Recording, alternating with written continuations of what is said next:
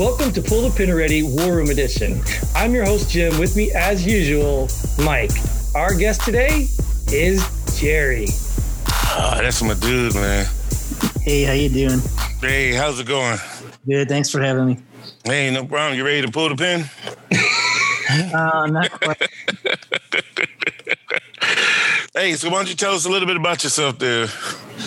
Well, I was born up just outside of Cleveland, Ohio, raised in Western North Carolina, just outside of Asheville.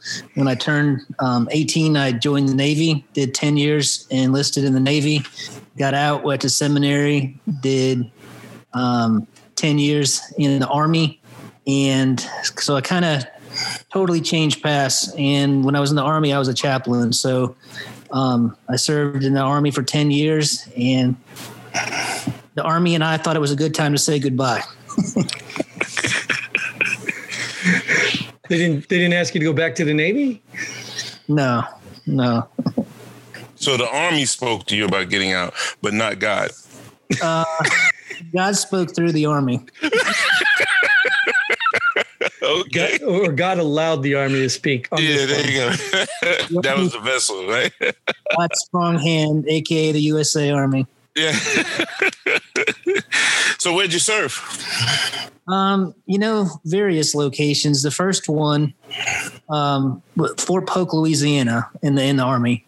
And we had looked over every post possible that we could get stationed at, and we'd only breezed over Fort Polk because we thought there's absolutely no way we'll be stationed there. And I literally, when I got the call from the accessions officer that I was going to be stationed at Fort Polk for my first assignment, my wife cried. I mean, it was bad. So you heard about it then? I'd heard, yeah. You heard, yeah. I heard about it also. Glad I never went. Yeah, the people, Louisiana people were great. The culture was rich. The food was excellent.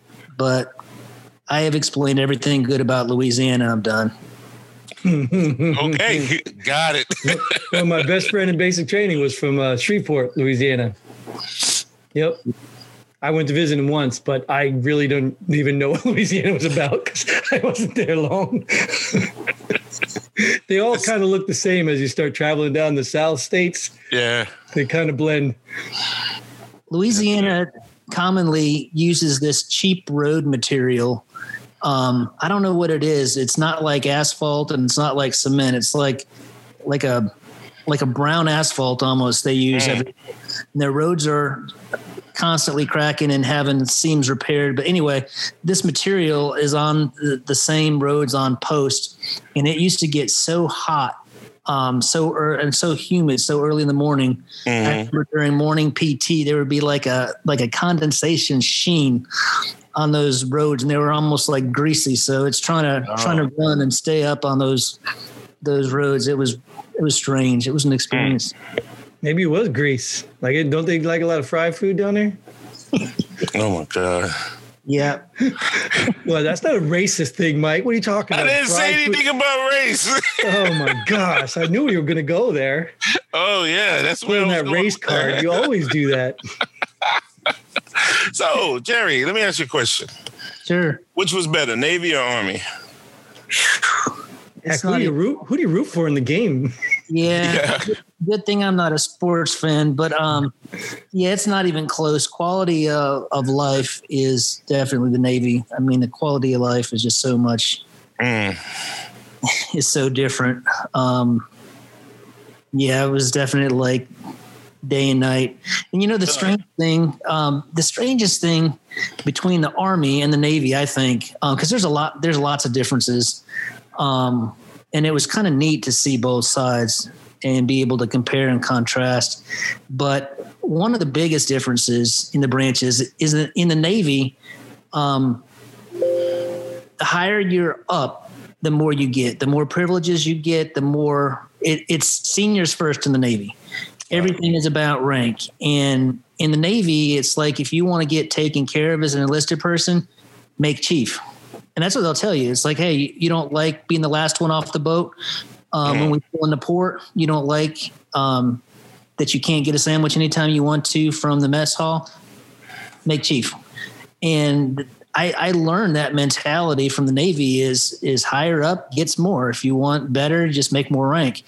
And the contrast, of course, is in the Army, it's juniors first. You look out for your guys, make sure they eat first, and make sure that your guys are taken care of. Like in the Navy, if there was a special assembly and there was food and a cake involved or whatever, junior guys wouldn't get that. If there was any left, the chiefs would take it. That's why they're all fat and overweight. And when I was in the Army, I saw like food left over, and the first thing these guys would do is offer it to their E1, E2 and say, "Hey, you want some food home?"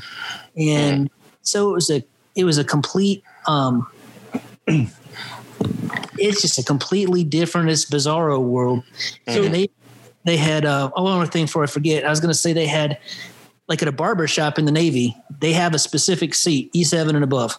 So you walk into the barber shop, and if you're an E7, there could be an E2 that's been there, for 30 minutes waiting for a haircut. As soon as that seat comes open, that chief that just walked in gets that seat.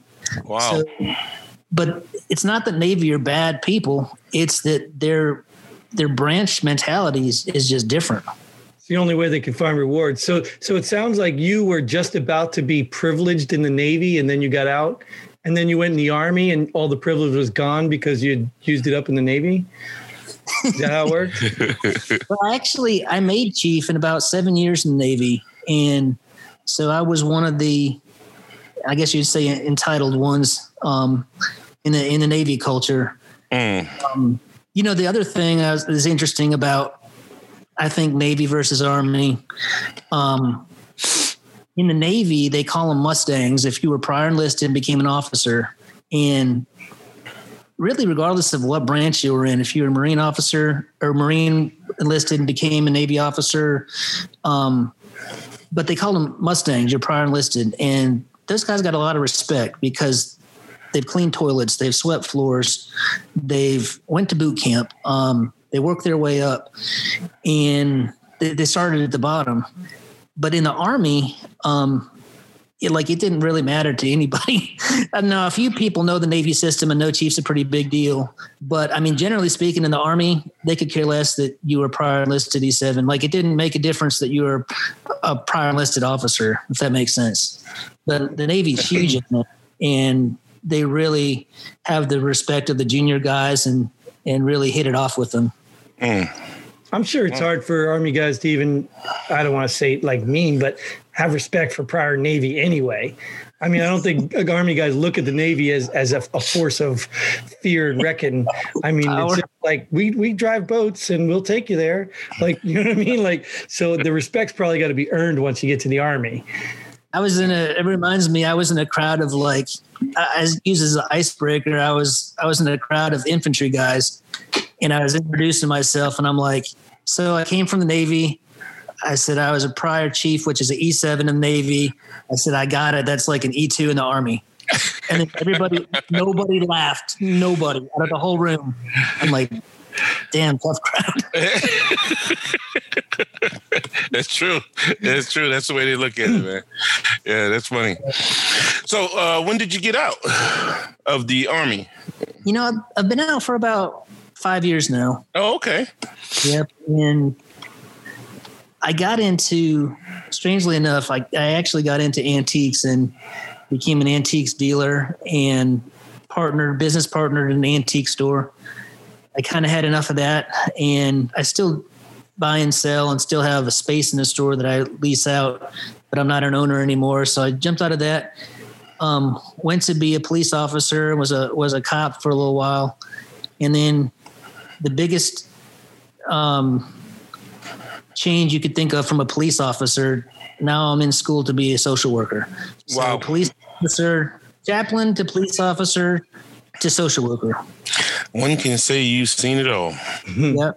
Yeah. So the deal is, I can't tell, as being in social work school, I can't tell any cops that I know that I'm a social worker now because they'd hate me. Yeah. I can't tell the social workers I used to be a cop because they'd hate me. Mm-hmm. Yeah, that's true.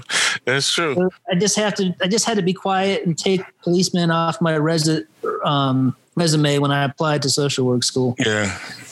So when you are you working around any military right now? No affiliation with the military at all?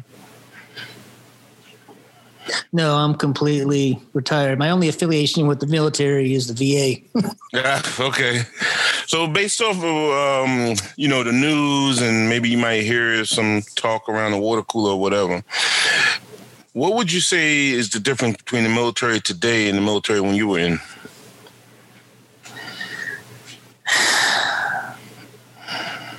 Like when I was first in, when I was early enlisted? Yeah, sure. I think, man, that's a great question.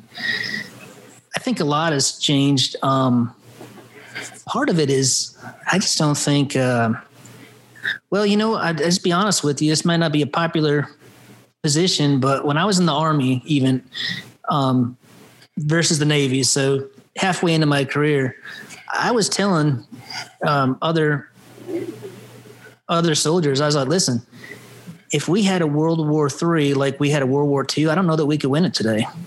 I don't know that enough of our military has the heart and dedication that these guys that fought in World War II and the sacrifices they gave, looking at the things that we as soldiers can't deal with and complain about and have drama with, and would you say that it's probably the bad word, but I'll take the hit for it. You say that soldiers today, in some sense, are weaker? Or softer, maybe softer. Yeah. I don't know which is worse. Well, it depends if you're using your hands or not. Oh my God. I hate to be on a veteran show and say this as a veteran myself, but I guess I can include myself in the mix. I just don't think that we have the World War II mentality and force. I mean, if you watched Band of Brothers, have you watched that before? Is that who's that? Mel Gibson? It's a whole series, yeah. It's a series like a. Oh, it's a series. No, I didn't see it. On World War II. These guys and veterans will talk about in clips in between episodes. They'll talk about their experiences in World War II, and I just remember one of these guys said, if you, this guy said, I knew people from my neighborhood that were drafted and didn't make the cut for some reason or got disqualified. They killed themselves just from the stigma and the pressure of wanting to serve their country and do their part and win the war, Well, it's interesting, Jerry, because like I go down, there's a vet center here. There's a lot of old timers there, and you listen and look at some of these guys. I mean, guys in wheelchairs, still, I always say that stuff too. Even now, when people say, "Hey, thanks for your service," I don't respond. I don't take it very well. Not that I'm just dismissing the sacrifices that I've made or other people have made, and there are some tough guys out there now that are these people you're talking about. But I do understand. I think the people before me did make a more sacrifice, and they didn't have the technology and luxuries we had. I mean, it was just that simple. All of their stuff came from grit and heart, So when I guess part of why I come from this position is I served in a AIT battalion for light wheel vehicle mechanics. So when I was in this, atmosphere for a couple of years, and the amount of men, really, that's another crazy thing. I never really dealt with women that were trying to get out of the Army in a AIT environment. Most women that I dealt with, if they had something they wanted to see the chaplain about, it was hey, I'm under stress. I got some bad news from home, etc. But countless dudes just wanted to quit. They didn't want to do it anymore. It was too hard. They didn't like PT. It's a lot harder than Call of Duty, right? It is. Yeah, it's not the same. So you don't get potato chips, couch time, and reset button. Mm-hmm. I mean, I was covering for the reception battalion, brand new, fresh off the bus, civilians coming to be soldiers. I was covering for that chaplain, and I'll never forget this guy, grown man. I had to go over and see him because he was hysterical. And this guy was crying and whelping and couldn't hardly breathe and this isn't what he signed up for. This is too tough.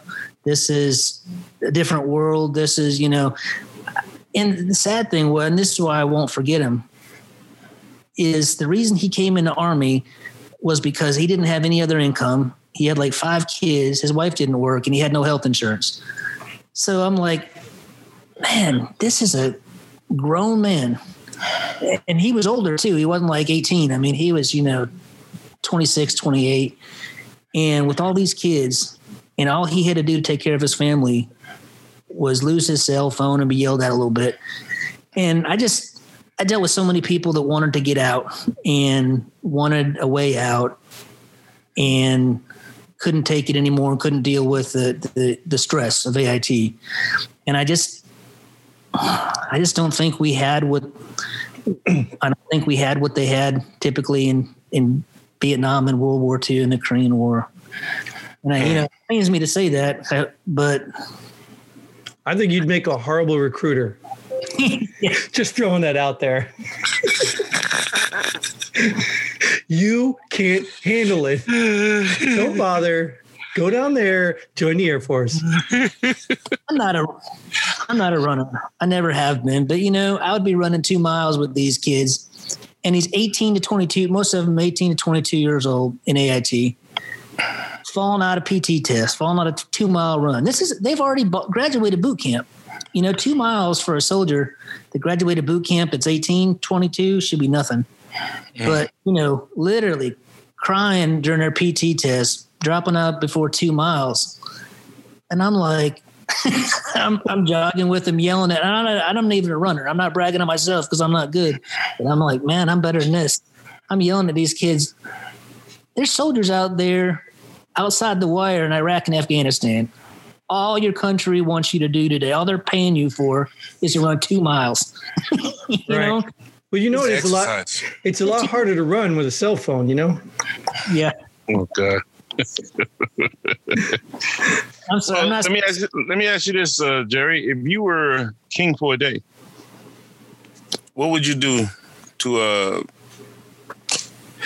affect make a positive change? On anything or the military? Let's stick with the military. Then we can go to anything so he can prep for it. So if you were commander in chief for the day, then yeah, there you go. What would I do for the quality of?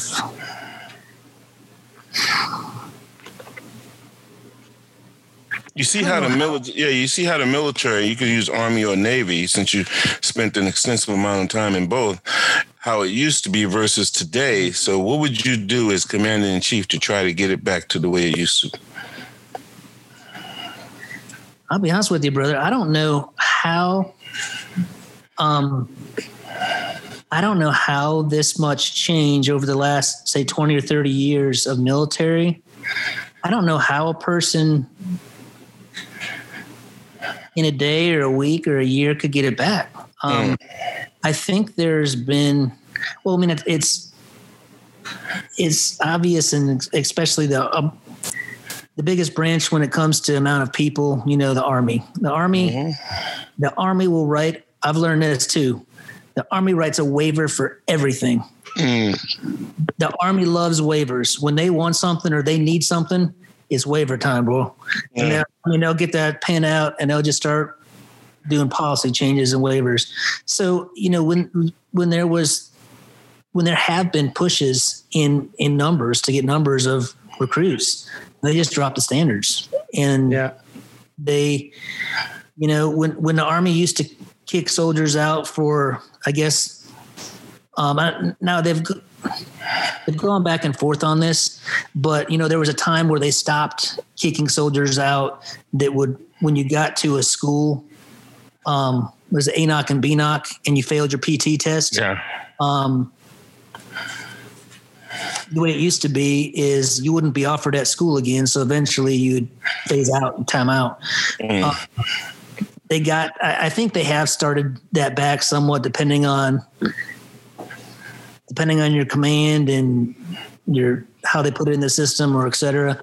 But I mean, and I think the same goes for officers too. I've seen officers fail out of these officer schools in the Army, and they'll be like, that's all right. I'll be back. You know what I mean? I'll back. And they fail out because they fail height, weight, or they fail the PT test. And they just give them another chance. So I think that's one of the things that standards, as the Army has needed things, they've changed their standards around, and they've kind of catered to the needs of self needs and drop standards to get the amount of people. Yeah. And the sad thing is, eventually some of those people make 7, some of them make 8, some of them make 9. And they start to make a difference in our military. Some of them are, were company commanders that were crappy and didn't deserve to be captains. And because of the way they rode the wave and the numbers and their branch, they'll be battalion commanders and they'll lead troops. Yep. Yeah, I met a few.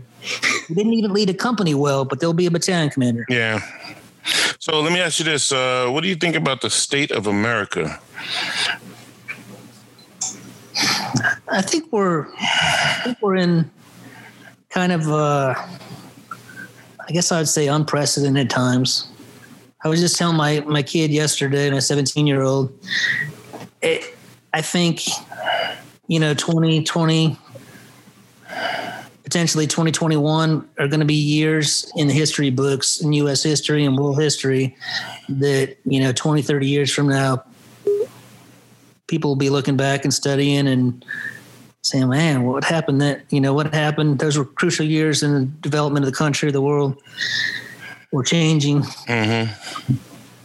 Yeah, I don't know. I've seen a meme today, and I love memes. I used to not like memes, but I saw a meme today. My 10-year-old son sent me a meme.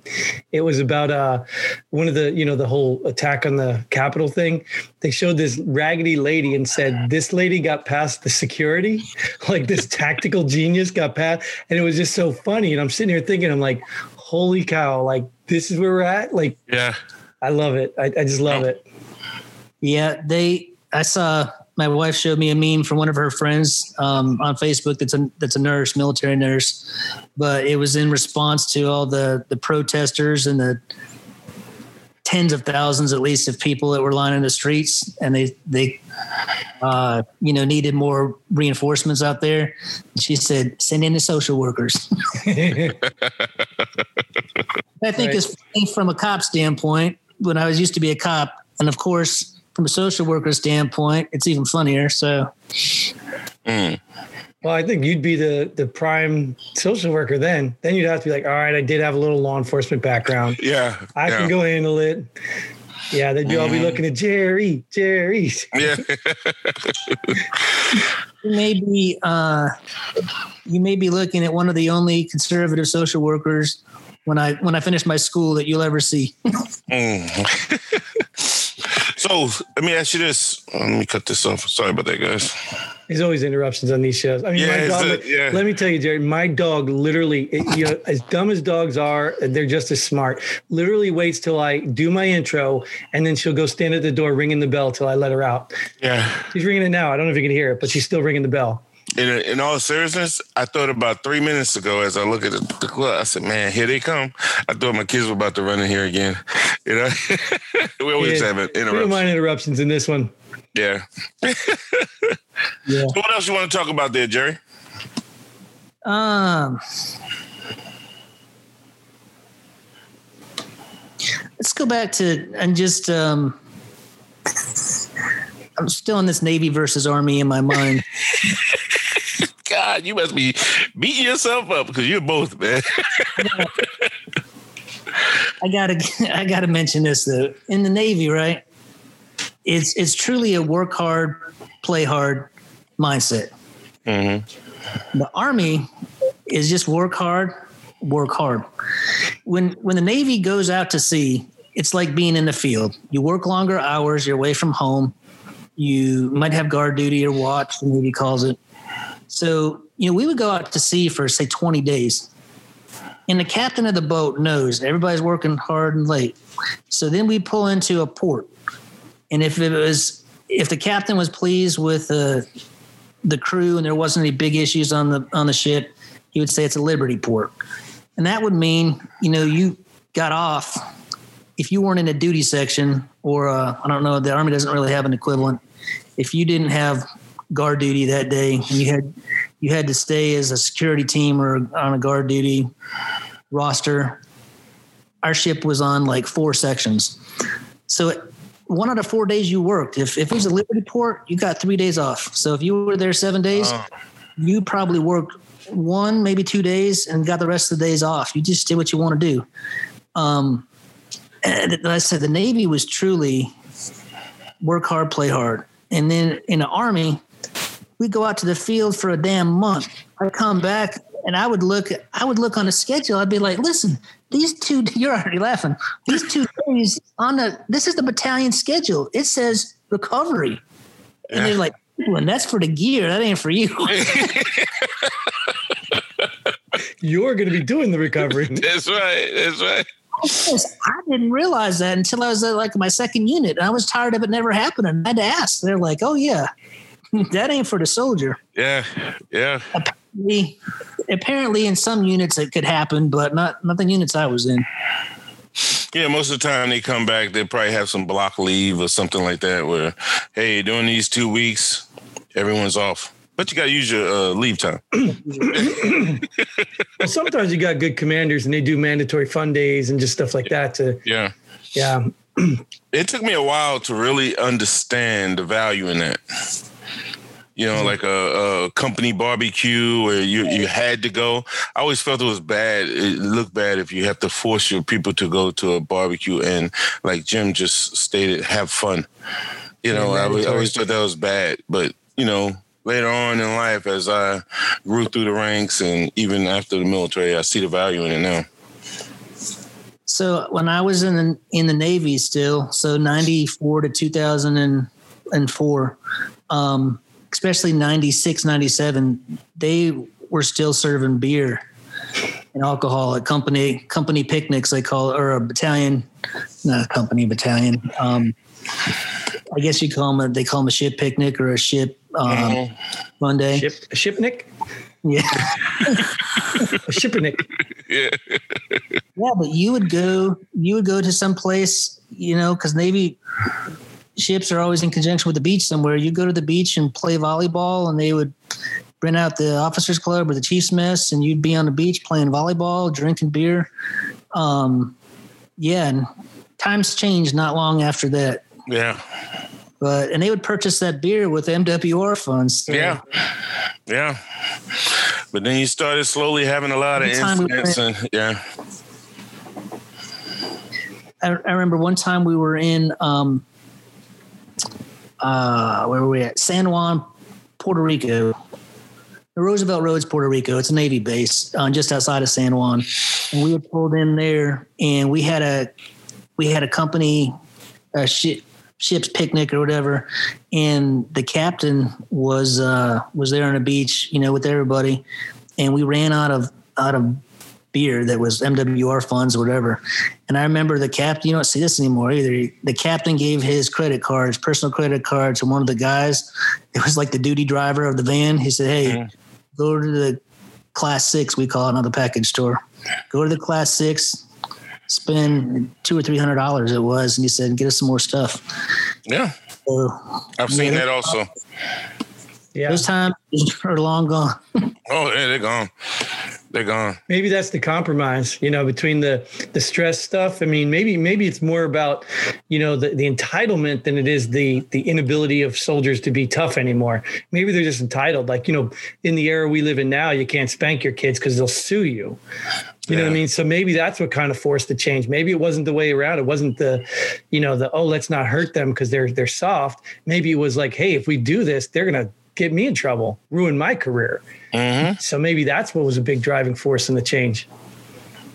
Oh, I think it's a number of things, and I was told that one of the main things when you're going through basic training is that when these certain kids who have parents who are connected to politicians, and they don't like the way things are going in basic training, and they call home to mommy or daddy, and then they call that politician, and then the politician somehow affects change, and then it's just a trickle-down effect, if you will. Oh, you can't do this. Well, you didn't do it at the gym in the last cycle, so we have to. Hey, here's another policy. You can't do this now. Well, that's I mean, come on, Mike. There's white privilege there too, though. Oh my God. That reminds me of when I was at that training command. That was the time they were switching the PT test from the old test to the new test. Yeah. I'm sorry, the PT, not just the test, the whole cycle of PT. No, how you perform PT. Okay. Yeah. Where it's not just run 3 days a week and beat your body down the other two. It was like a set, more like calisthenics. But apparently they were doing this. I talked to somebody. Someone came and talked to our battalion that was on this part of this team that helped develop this new PT regimen on Fort Jackson, because Fort Jackson's like the training flagship of the Army. But they had to develop this because these young soldiers were coming in and getting hip fractures. Have you heard this? Mm-mm. Yeah. So there's like a phenomenon where soldiers were getting hip fractures, and you can only have like 2 hip replacements in your life. There's the way it works. You can only get 2, and they've got to be like, they're usually 20 years apart or 22 years apart or something. But the deal is these soldiers were getting hips broken in basic training from normal Army PT, the way it's always been done. And with that, they know looking forward, hey, he can only have 2 hip replacements. By the time he's 78 or 75, he can't even have any more, and he's not going to be able to walk. He'll be in a wheelchair. So apparently, when they researched this, why they changed the PT program in the Army was when they researched this on why. It was a combination of, 1, not drinking as much milk, and 2, I think the main reason they said was